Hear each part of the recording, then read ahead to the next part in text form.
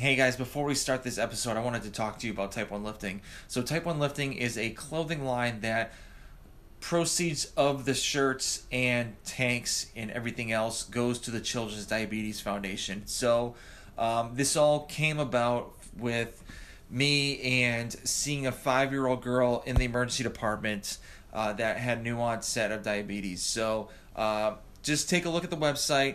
It's www.type1lifting.com. So just check it out. If you don't buy anything, that's perfectly fine. I would just like for you just to take a look and just see what we have. So like I said before, www.type1lifting.com. And guys, I hope you enjoy the show.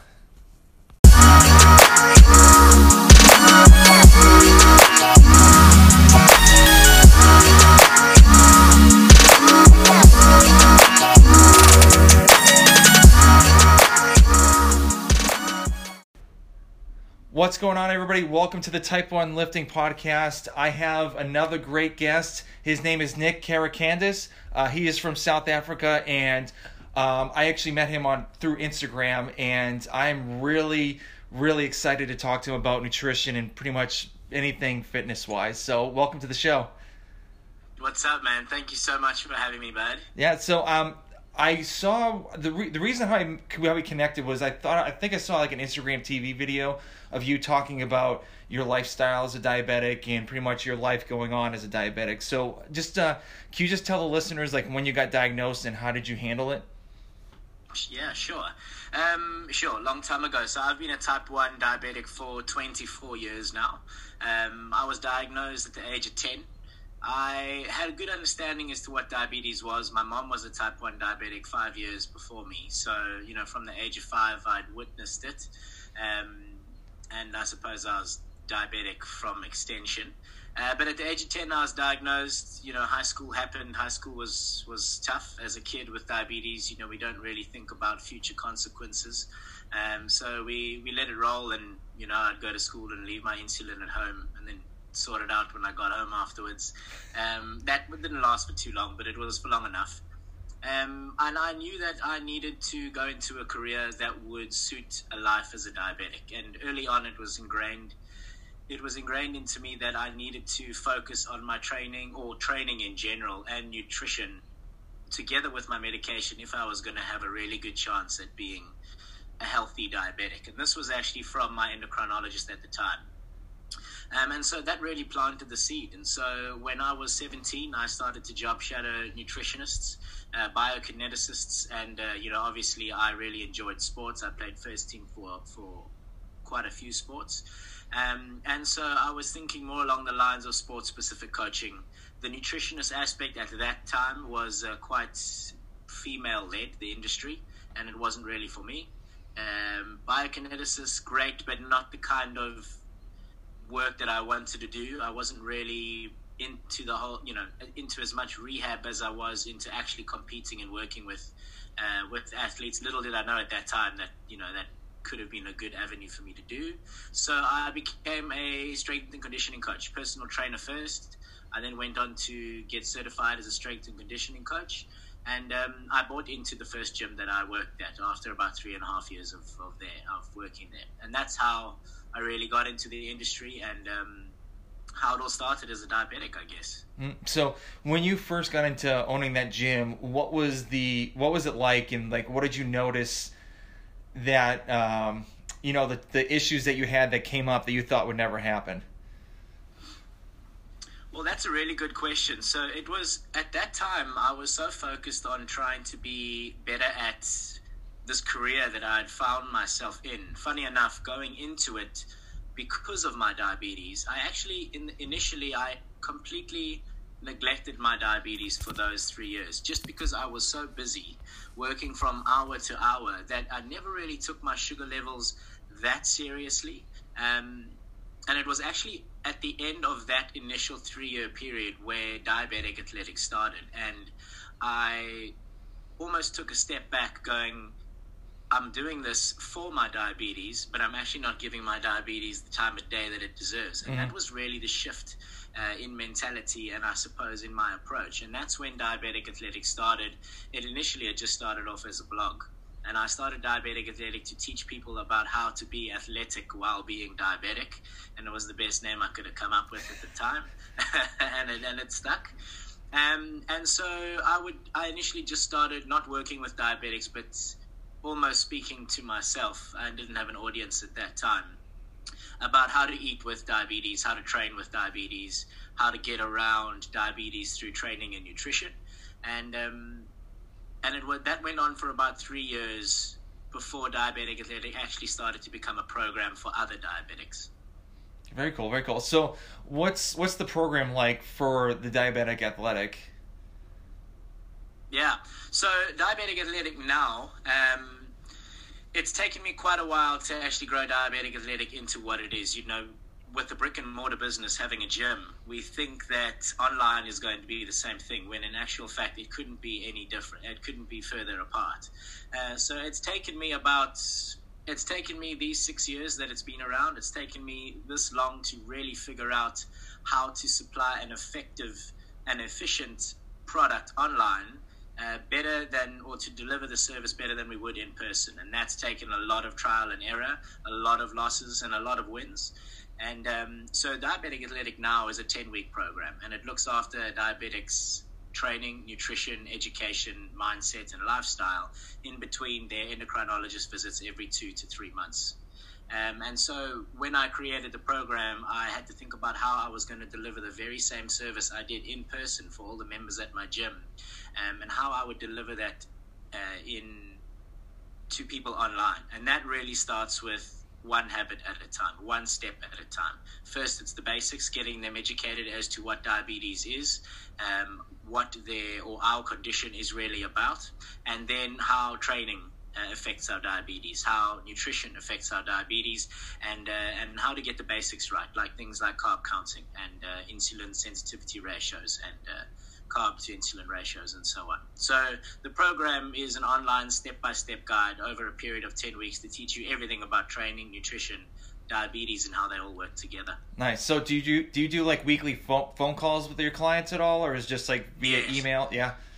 Okay. Yeah, absolutely. So, you know, when you sign up, it's almost as if it looks like the Netflix of training and nutrition. So you'll log in, you get into your members area, and you've got a whole lot of you've got modules on the very left-hand side. Module 1 is your intro to diabetes, what it is, why we get it, why you may have got it, how to handle it, and so on. And then you've got module 2, which is really explaining everything about diets that you could ever imagine. We really rip into what nutrition is, why diets fail, why diets work, why some diets seem to be better than others, but we really break diets down and get you to understand why nutrition or diets work the way they do. Module 3, we challenge that foundation, so we really put practical application into what they've learned. And then you get weekly modules that will pretty much they'll go live every new week on the program, and I run you through what our focus is going to be for that week. And that would be obviously our weekly phone calls. Every week you get new assets to download, but the point is, every week you get the assets that you would download to do for that week, so that you're not concentrating on anything more than you need to be concentrating on for that specific time frame. Oh, very cool. Very cool. Yeah, that's awesome. So, like, what kind of like workout programs do you do for the Diabetic Athletic? Is it like more like a HIIT training, CrossFit, or like strength, or is it like kind of like a whole mixed bag of all those? So I'd say it's a mix. The only reason I say it's a mix is because the kind of training that we do really all stems backwards. It's almost as if it's reverse engineered as to what your goals are. So when someone comes to me and says, this is what my goal is, and let's just say it's adding additional lean muscle mass, we then have to go, right, so what is the dietary approach to adding lean muscle mass? We know that it's not a caloric restriction. We know it's quite the opposite, but we also know we're going to need a training program that's going to provide the stimulus needed for additional lean muscle mass. If it's fat loss, that kind of changes. If it's diabetic control, now the training paradigm almost shifts, because if a training program is too stressful, remember, as diabetics, we have to control stress no matter where it's coming from, whether we deem it to be good stress or bad stress. Stress is stress, and it needs to be managed. So then the training program would really shift. HIIT programs, CrossFit, these training styles or methodologies are okay, but you need to be very good at handling your diabetes for those kind of training programs to be good for the diabetic. Because normally what will happen is if a training program is higher in intensity, it's going to cause spikes during the workouts. And this is where the education really becomes so important, so that you know how to deal with your sugar levels prior to training, so that the training program can suit, and then all is well in the kingdom, so to speak. Mm-hmm. But as far as the training is concerned, it's made to suit the individual. There's no point doing a training program you don't thoroughly enjoy. So what happens is we create programs you enjoy, and then I use an app to program your workouts per day. And whether that be home workouts or it be workouts in the gym, you go to the gym or you open the app at home, and then the workouts that are programmed for you for that day will be there with all the video demonstrations and how to perform them. And so you can enter your rep ranges and sets done and so on. Oh, cool. So I don't know, in South Africa, are the gyms open now at all, or are they just starting to get open? No, gyms are not open. I suspect gyms to only be open again probably somewhere closer to the end of the year. Mm-hmm. But this being said, I only have 2 clients from South Africa. Most of the members of Diabetic Athletic are in the States, Canada, and Australia. Oh, okay. Yeah. Very few are here in SA. So how did they meet you? How did they find you out through? Was it like social media or? Yeah, pretty much all through social media. I mean, word of mouth on social media, but most certainly through some channel on a social channel on social media. Okay, very cool. So with the nutritional side, I kind of want to go towards for me real quick. So usually when I do CrossFit and then after the workout, I usually get up to about 300. So, and then obviously I dose the insulin immediately after just to kind of act it up. I don't take a large amount of insulin because obviously you're on the fight or flight mode and your hormones are still kind of acting up a little bit, and you have roughly a half hour to kind of calm them down a little bit. So I've actually had a lot of talks with people, and they're always asking me, how do they control their blood sugar through CrossFit style workouts?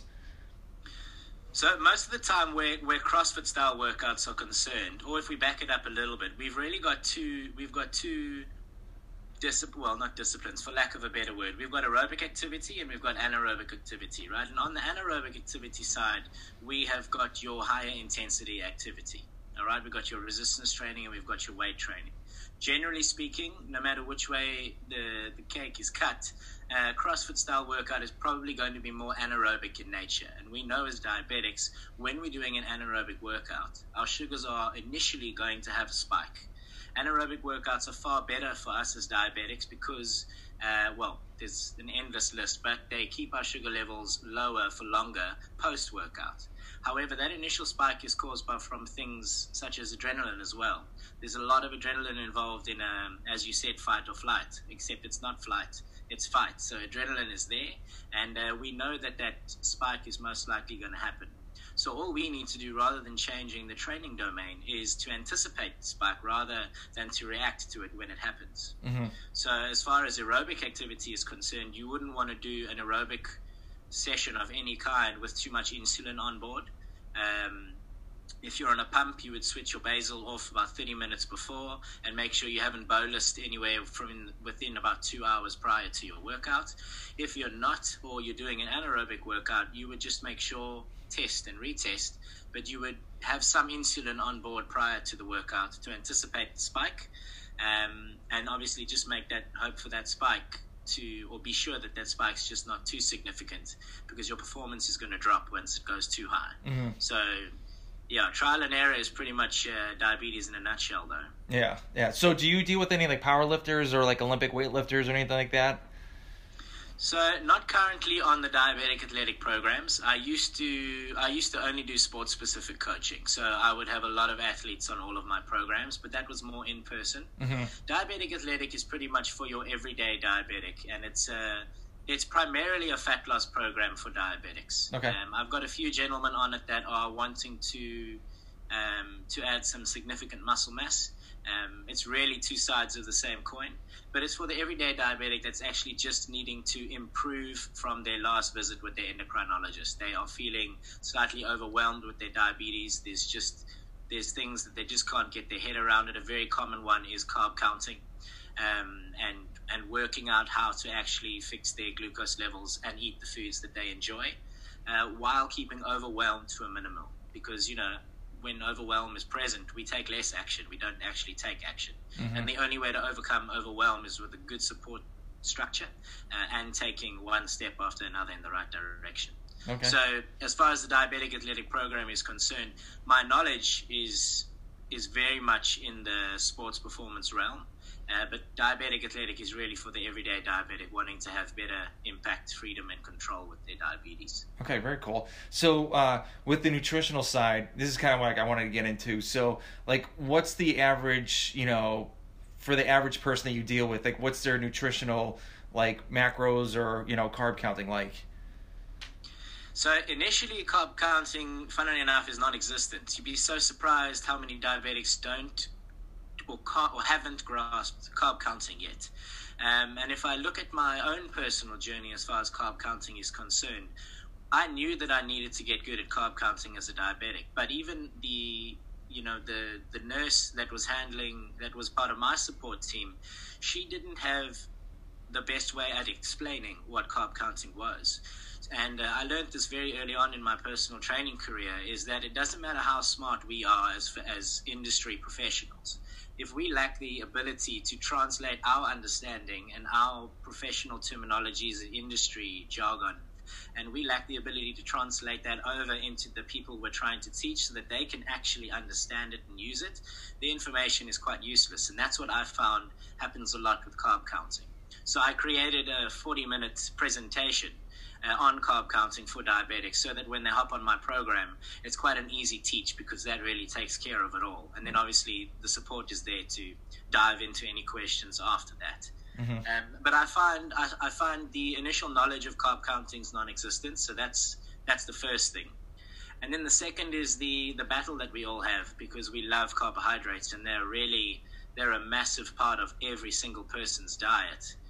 And we either hear that we're keeping carbs in the diet, but we've got bad diabetic control, or we hear the other half of the coin where they've heard low carb, high fat is the holy grail, and they've made really, large sacrifices. They've ruined their relationship with food, but they've got better diabetic control. And the real goal there is you don't want to be on either side. You want to know how to carb count, because that means you can now eat carbs, have a healthy relationship with them, and they're not affecting your diabetic control, which means they can stay in the diet. Mm-hmm. So I like to keep diabetes and nutrition and training in a balance. You don't want to be cutting anything out. You don't want to be having too much of one thing and nothing of the other. Too restrictive becomes unsustainable, which means it's going to end. Your results end when that ends. So if you keep a good balance between carbs coming in, if you're doing CrossFit, you're going to be at a higher demand for carbohydrates anyway. Yeah. Because you've almost afforded to eat that. Now you just pair that up with a little bit of knowledge as to what your insulin can do for you, and you've got the best of both worlds. Very cool. Very cool. Yeah, I've noticed I've been taking a little bit eating a little bit more carbs than usual, because obviously those workouts are a lot more stressful, pretty much. So. Yeah. So do you have your clients do like macro counting at all, or just like the weighing their food, or is just the straight balance of just eating what they think? Yeah, so that's a good question. So again, it really all depends on the person that signs up to the program. You see, some people will start and they have bad relationships with foods or potentially eating disorders. So to put somebody on, counting their macros or anything that's a little bit too far away from flexible dieting when you've had an eating disorder in the past, that becomes something that's probably a bad idea. It's more a bad idea than it is a good idea. So what we do is we actually only start your nutrition plan in week 3 of the 10-week program. And what I will then do is I will ask you to track your food Now, your normal eating, we haven't changed anything yet. I'll ask you to track what you normally eat in a calorie tracking app. I use MyFitnessPal for that just because it's Easy. one of the better ones and it's completely free and everyone knows how to use it. Yeah. And I'll get you to track what you eat from the time you wake up to the time you go to bed for 5 days, so that I can get an idea as to what your normal eating routine looks like, because I need to help you with an eating plan that resembles what you most enjoy. And if I come in and I give you what I think you should be doing, it's only a matter of time before you break from that. Yeah. So once we've done that, we've done two things. I've got to see what you normally eat and why you are sitting in the situation that you were sitting in. It gives me a better idea as to what we can fix where you might have gone wrong, but also you've been practicing calorie tracking for 5 days. So if we choose to go forward with a flexible dieting approach, and let's just say I give you some guidelines saying that a general guideline would be for you to have 1 gram of protein for every pound of body weight you've got. So we've got calories as your main goal. That's priority 1. We've created a second priority, which is your protein intake. So without us focusing on keeping carbohydrates and sugars and everything else and alcohols out of your diet, all I've done is ask you to focus on meeting a protein target, which means our focus is actually on building habits rather than excluding old ones. So the mindset to that is actually a much stronger mindset than going, right, I've been told I'm not allowed this. Because if you're meeting your caloric total and you're meeting your protein totals, you've actually only got so much room for your carbohydrates and everything else that you could possibly have. Yeah. And that normally ends up quite well. Some people want an eating plan, so I'll create eating plans. That's a lot of work. I don't enjoy doing that, I must be honest, but I'm there for you. So when you say you want an eating plan, it takes me like 4 days to do it, but I do it. And some people get along with that quite well. The majority of people, though, enjoy having a little bit more freedom. Eating plans can be quite restrictive, I'm also not a chef. Yeah. So I create good eating plans, but, not a chef. So that's difficult. Yeah, I've gotten, so as when I was working as a personal trainer, I've gotten a lot of people asking me, can you make me a diet plan and stuff like that. And I'm not a registered dietitian, and I don't want to, steer somebody in the wrong direction in what they want to do. So I'm like, I'm not the type of person to do it. So you should try to find somebody that's in that realm or something like that, or just ask them questions, because you obviously there's a lot of people that will give them a nutritional plan that don't have any clue what they're doing, and that can be super dangerous. Yeah, absolutely. I must say I'm quite fond of the nutrition plans that I design for others. The thing is that they're hardly ever used well, because nutrition plans are, imagine you wake up and you've been told what to have for breakfast. What if you don't feel like eating that for breakfast? That's where the problem comes in. Yep. And most people, just the way us humans work, it's not a practical application, because that eating plan can only last so long. And if you've got your results from following an eating plan and that eating plan comes to an end, the chances of your results coming to an end as well are very high. And that's where the problem with eating plan comes in. Yeah, and also those restriction diets too. They do a restriction diet and they lose all this weight, and all of a sudden they start reincorporating everything, and they just blow back up to where they were 9 before. out of 10 times, exactly. Yeah, it's even a great example. The Biggest Loser. Those guys, 90% of them gained all the weight right back, because they're all motivated with the money, and that's it. So they don't really. I actually think there's a documentary on The Biggest Losers after the show, and how they go back to where they were. Yeah, which is exactly that. Yeah, because there's no money involved, so that's the reason why they don't care anymore, and so it's insane. It's unreal. So, also, there's another question. We kind of talked about this earlier, but I've had a lot of people asking me, how do they gain muscle while being a diabetic? So I've gotten multiple questions on that, and obviously I tell them I'm not a registered dietitian. So what would be a way for you that would be good for them? So for muscle mass in general, now this is regardless of being a diabetic or not, we have to be in an anabolic state. We've got to be in a building up process, rather than being in that breakdown catabolic state where, fat loss, calorie deficit, it's been killed, but that's what it is. So what we have to do is we have to understand that we are going to have to be at a caloric surplus in order for our body to build lean tissue. We have to calculate how many calories on average that we are going to be burning from exercise. We have to calculate or know that we've got the right training stimulus for the addition of lean muscle mass. We can't be running 10Ks every day and expect lean muscle mass to be present. But then we also have to understand that we're diabetics, so now we're going to have more food coming in. We're going to have a lot more of everything coming in, your carbs, your fats, and your proteins. So what's going to have to happen is we have to then become quite good and efficient at carb counting, because the only time the influx of carbohydrates is a bad thing for us is when they push our sugars out of range. And if for a non-diabetic, no matter how many carbohydrates you eat, your body, your brain is going to be signaled that that's coming in. It's going to tell your pancreas to secrete X amount, and everything is going to be taken care of. All we have to do is get good at that process by ourselves, and we've pretty much got exactly the same. We've got the same positive actions as a non-diabetic would have.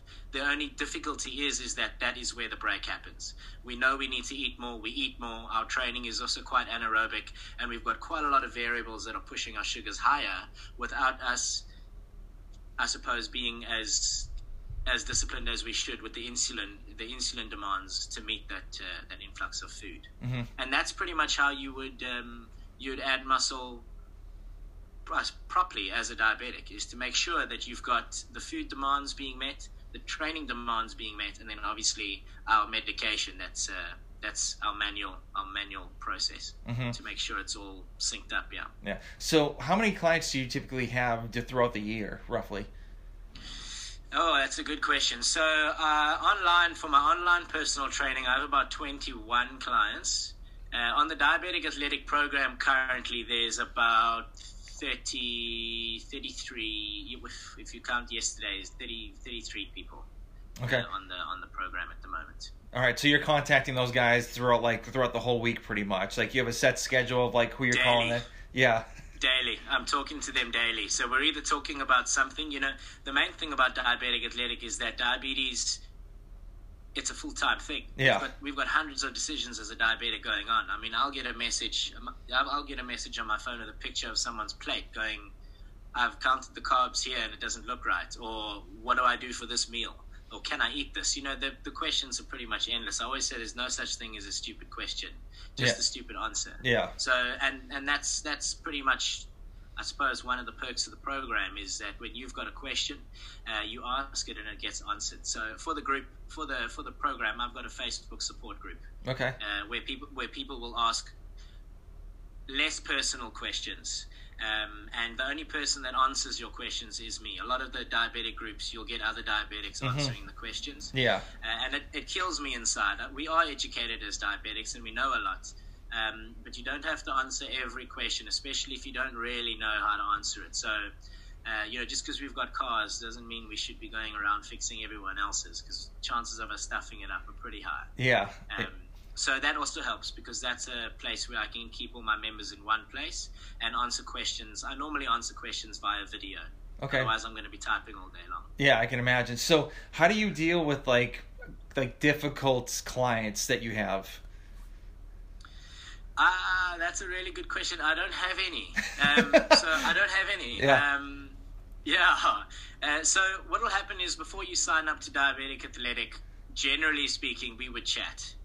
And if you're not a good suit for the program, or if I feel that I might not be the person to help you, or if I'm not able to actually help you, because if you're trying to sell a promise that you're actually not going to make or keep, then you can't sell it. So what happens is, that's really the process. I'll chat to you, and if I feel you're a good suit for the program, or if I'm able to actually get you to the goals you've said you need to get, all is well, and that generally works quite well.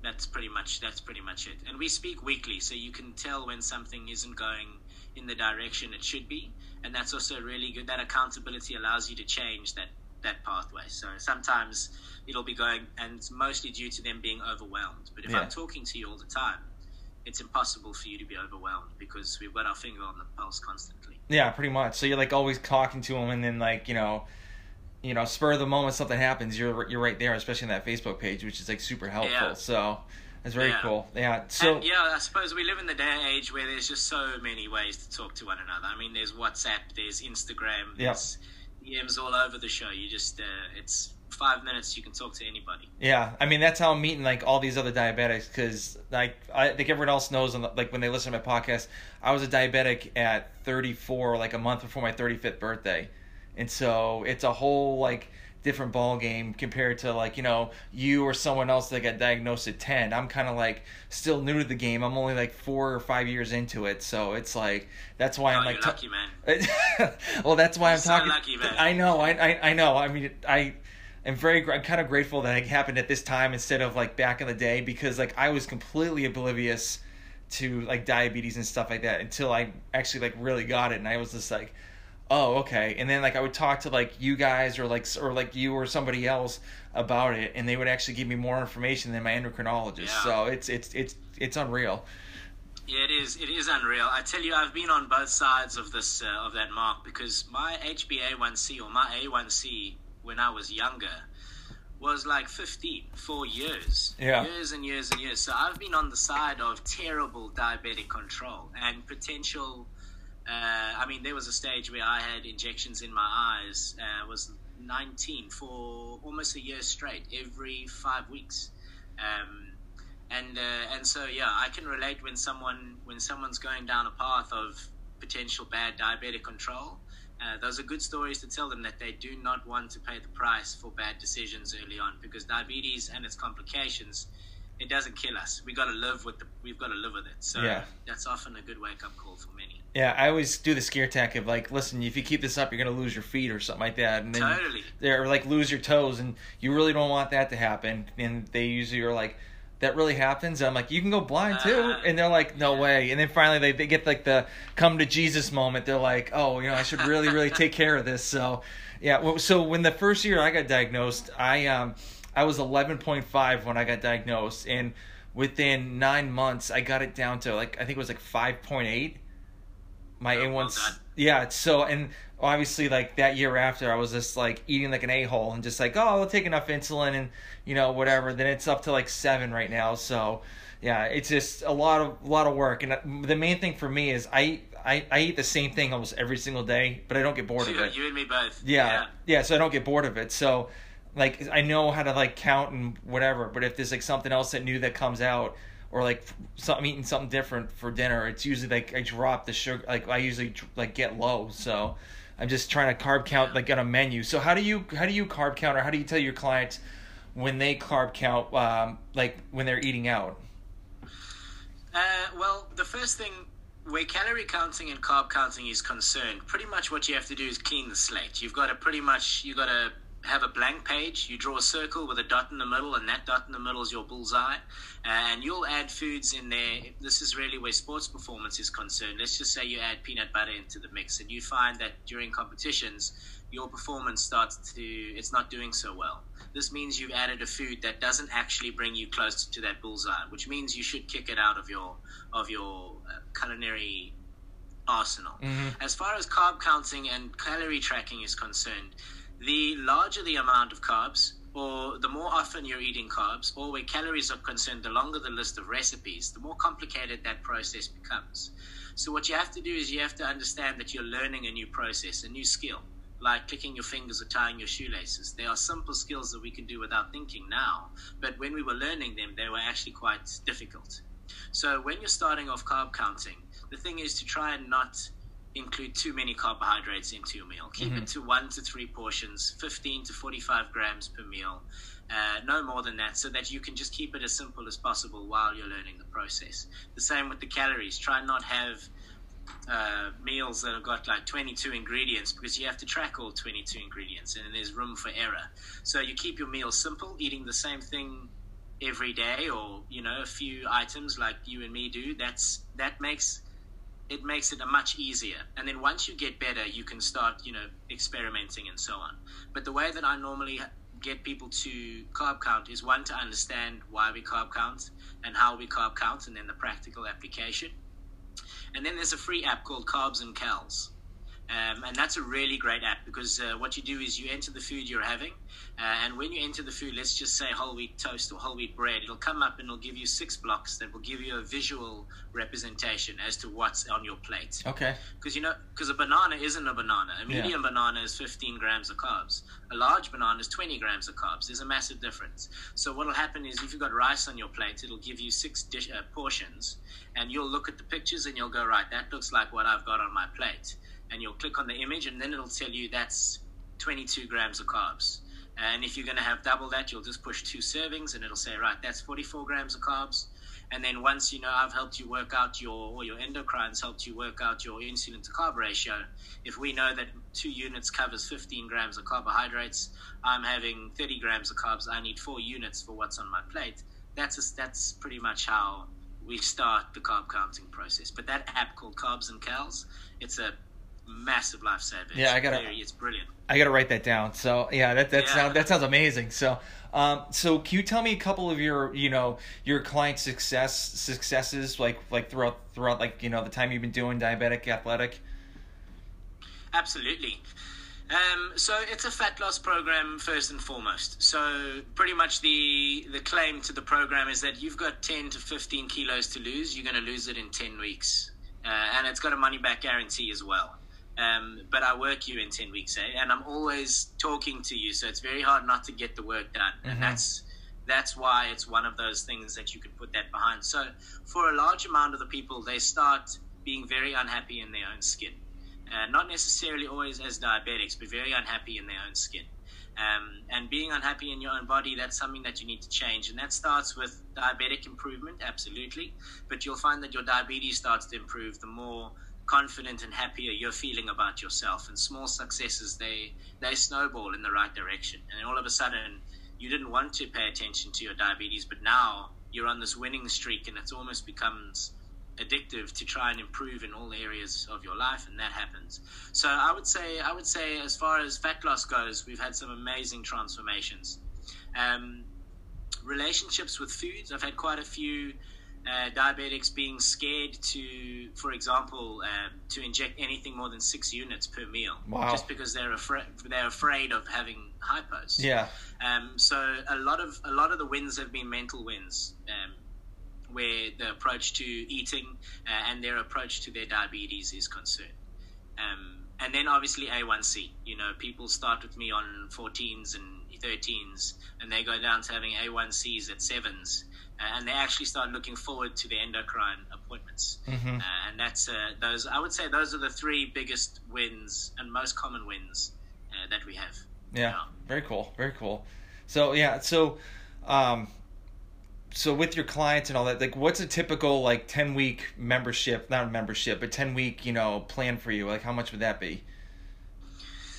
So it's in US dollars. It's $399 for 10 weeks. Okay. It's actually priced in Australian dollars at $650. But for US dollars, it's $399, which really works out to about $6 a day, I think, which is what I found is a very fair price point for everybody. Mm-hmm. Us as diabetics, we've got a hell of a lot of expenses as well. I mean, it's not the cheapest program out there, but it is one of the better programs out there. And if you think about it, for what you're getting, the confidence in your diabetes, it's a potentially life-ruining condition. And if you can turn that around for any amount of money, I'd say, then it's almost a no-brainer. Yeah, I think a $6 price point per day is actually right on the money. So it's great. Yeah. I think it's a great point to get into. And also, so a little bit more information about you. So what kind of insulin are you on? Are you on like a pump or like an Omnipod or a Dexcom or anything like that? No, so I used to be on a pump. I just found being attached to my pump all day long, it was something that I couldn't do. I was on a pump for about a year. But now I use Dexcom. I've been using Dexcom G6 for about 2 years. Just short of 2 years. And I'm on, my Humalog is Toujeo, is my long-acting, and Humalog is my short-acting insulin. But I much prefer to have a glucose monitor on my phone, so I get to see what it is and I got my alarms when I'm sleeping. That's really the biggest perk for me. Yeah. The peace of mind knowing that I can go to sleep, and if it does go low, it's going to wake me up. That's a win. Yeah. And I work from home, so I got my insulin next to me all the time anyway. Yeah. I was actually on a Freestyle Libre and had like the really bad experience with it. So it was like I was always worried about the number scanning like every single time, and then I saw the high number. I dosed my insulin, and then like a couple minutes later, I look again, and it's still high. Not even realizing it's like a 15-minute delay or 15 minute delay from your tissue instead of doing it the blood your finger prick wise. Yeah. And so I would like bottom out at least like 2 to 3 times a day just because I'd stress out and take too much insulin on that. I used to actually use the Libre, and I used the Libre for a very short period of time. Because have you used Dexcom before? No, I've never even used it. Right, so, man, I got to tell you, it's like, I don't even know. It's like, I don't even want to say it. I was going to compare 2 cars to each other, but the Dexcom was going to be a Ferrari. I'm not even going to say it. It's worlds apart. Yeah. So the Dexcom pretty much takes your sugars almost every minute. I mean, if it's going to go low, it changes from 30 seconds to 30 seconds. It's quick. Mm-hmm. So the Dexcom's really a chalk and cheese an example compared to the Libre, I have to be honest with you. Okay. Yeah. They don't have competition, and they are great. Yeah. They're expensive. And here in South Africa, medical aid don't cover a thing above your finger prick tests and your insulin. Yeah, I was just going to ask you about that too. So, yeah, that's because for us, well, for me, I had to get some insulin. It was going to cost me like $1,200 US dollars. Just like luckily my wife has a medication that we hit her deductible, so it's like it went down from like $1,300 to I think it was like $120.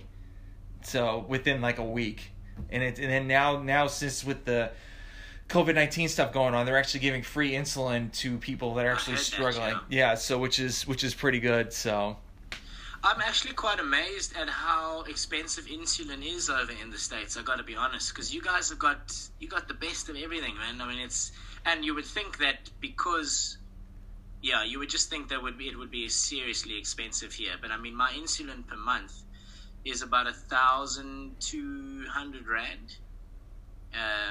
So dollars, I don't know what that's about, $180. Yeah, roughly something like about that. But yeah, I mean, everything else, the Dexcom's extremely expensive. It's like a car repayment, a nice car repayment every month. Yeah.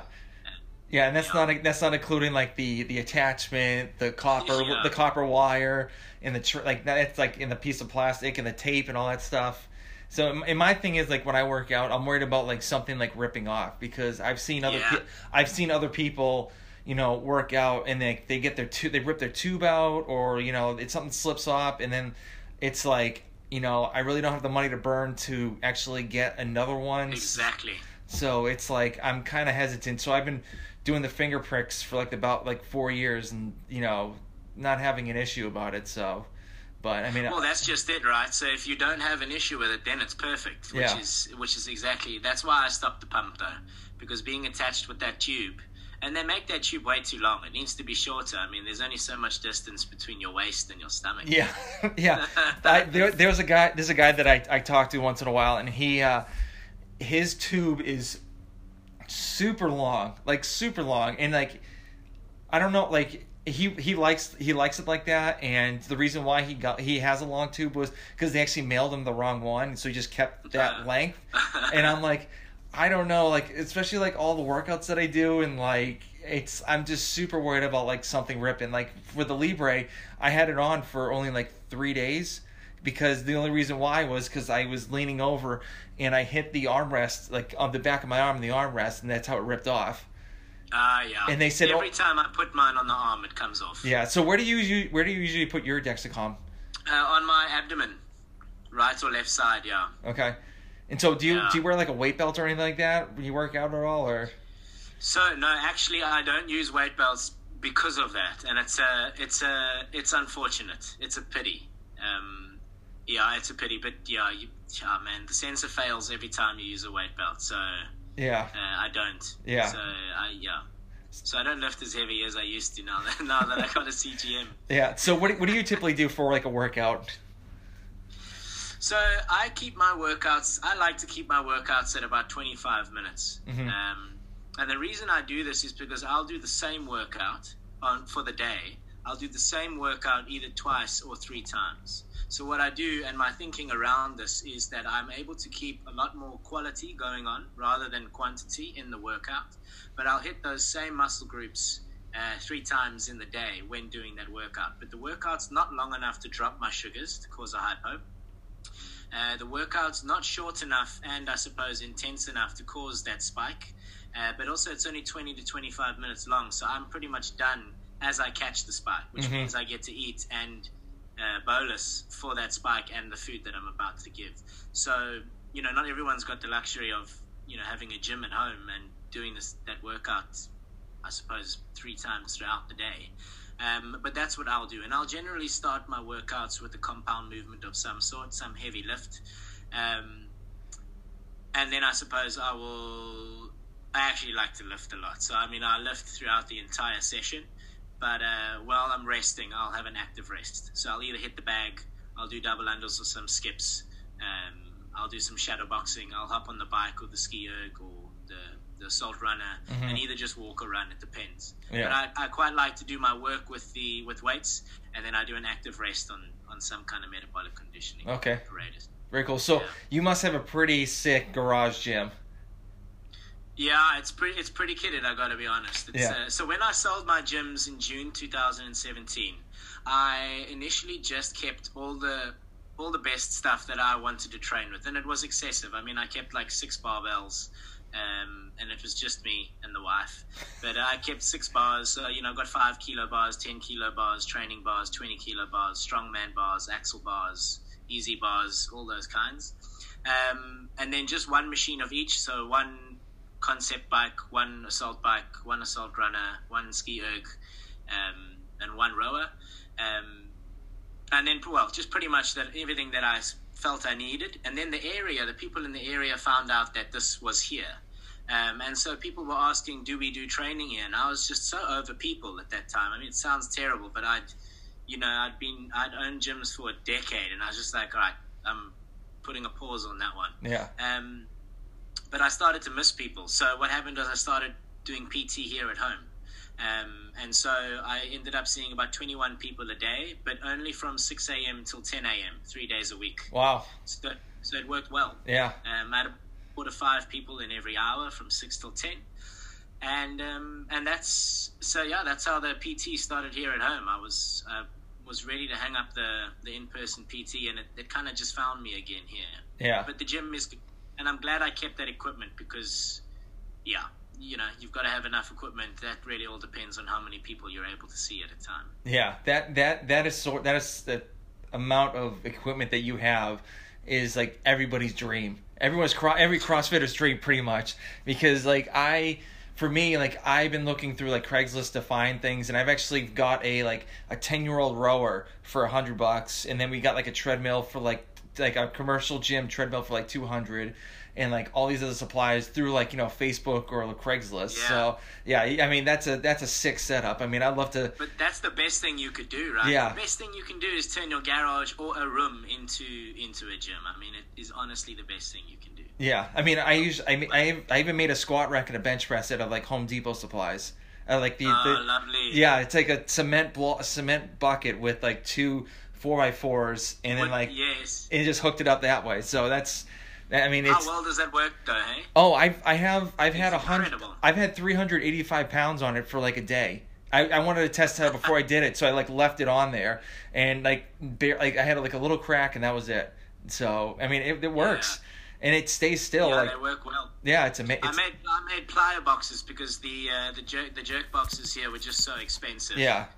When I needed them, and I actually. Yeah, I made a whole set. It took me 3 weeks to make it. Yeah, it was awesome. Yeah, there's actually websites you can find jerk blocks and stuff like that you can make out of wood, and they actually go step by step on making them. They said it roughly would cost you $200 or something like that, US dollars. So and that's the way to do it. Yeah, and it's easy. And instead of going on Craigslist or whatever and finding people who have custom made jerk blocks, they're selling them for $600 or something like that. So, and it's I'm not paying for that.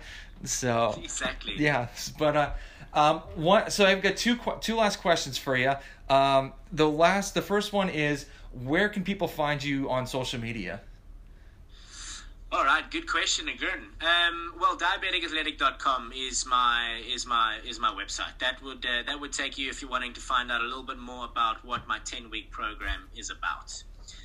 The other most important program, I would say, is my free 3-week training and nutrition program. Now, these are for the diabetics out there that are wanting training and nutrition, but not needing as much in-depth help. And what I did was, I decided, I created Diabetic Athletic from a business point of view, but also from a place of empathy. And the 3-week free training and nutrition program is incredible. It's a fully pledged 3-week program that handles everything training and nutrition related. But that you can find on my Facebook page, Diabetic Athletic, or on my Instagram, Diabetic_Athletic, or on YouTube, Diabetic Athletic. Okay. So yeah, you can find them all there. Facebook's probably the best place to get hold of me, though. Yeah. So if anybody goes on his Instagram page, he has a lot of like IGTV videos that are like super helpful, and actually one of them, the one that I found, it actually talks about like his life as a diabetic and like getting into the fitness world and stuff like that, which pretty much wanted me. That was one of the reasons why I wanted to interview you, because I wanted other people to hear your story. I wanted other people to hear your story. So. And then the last question, what would you tell a new onset diabetic about what's going to happen in their life? What would I tell them? I would tell them that they're standing at a crossroads and they have the opportunity to decide which way that's going to go.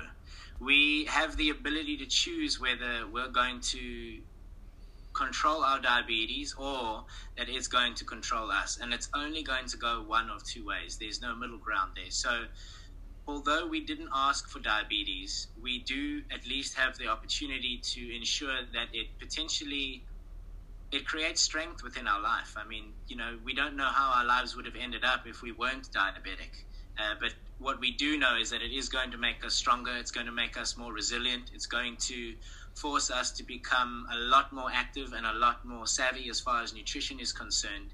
And it's going to force us to become a lot more health conscious. And there are worse things than that.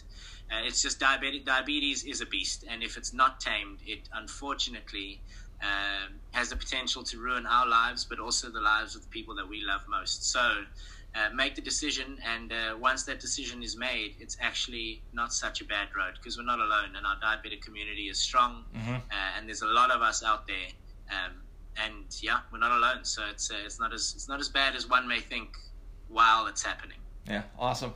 Well, thank you very much for being on my show. I really do appreciate it, and Thanks, my buddy. I would love to do another podcast with you later on down the road. Cool. Anytime. I've enjoyed this, bud, and I was very happy to do this, so thank you. Awesome. All right. Well, it was nice talking to you, and have a good one. Cheers, pal. All right.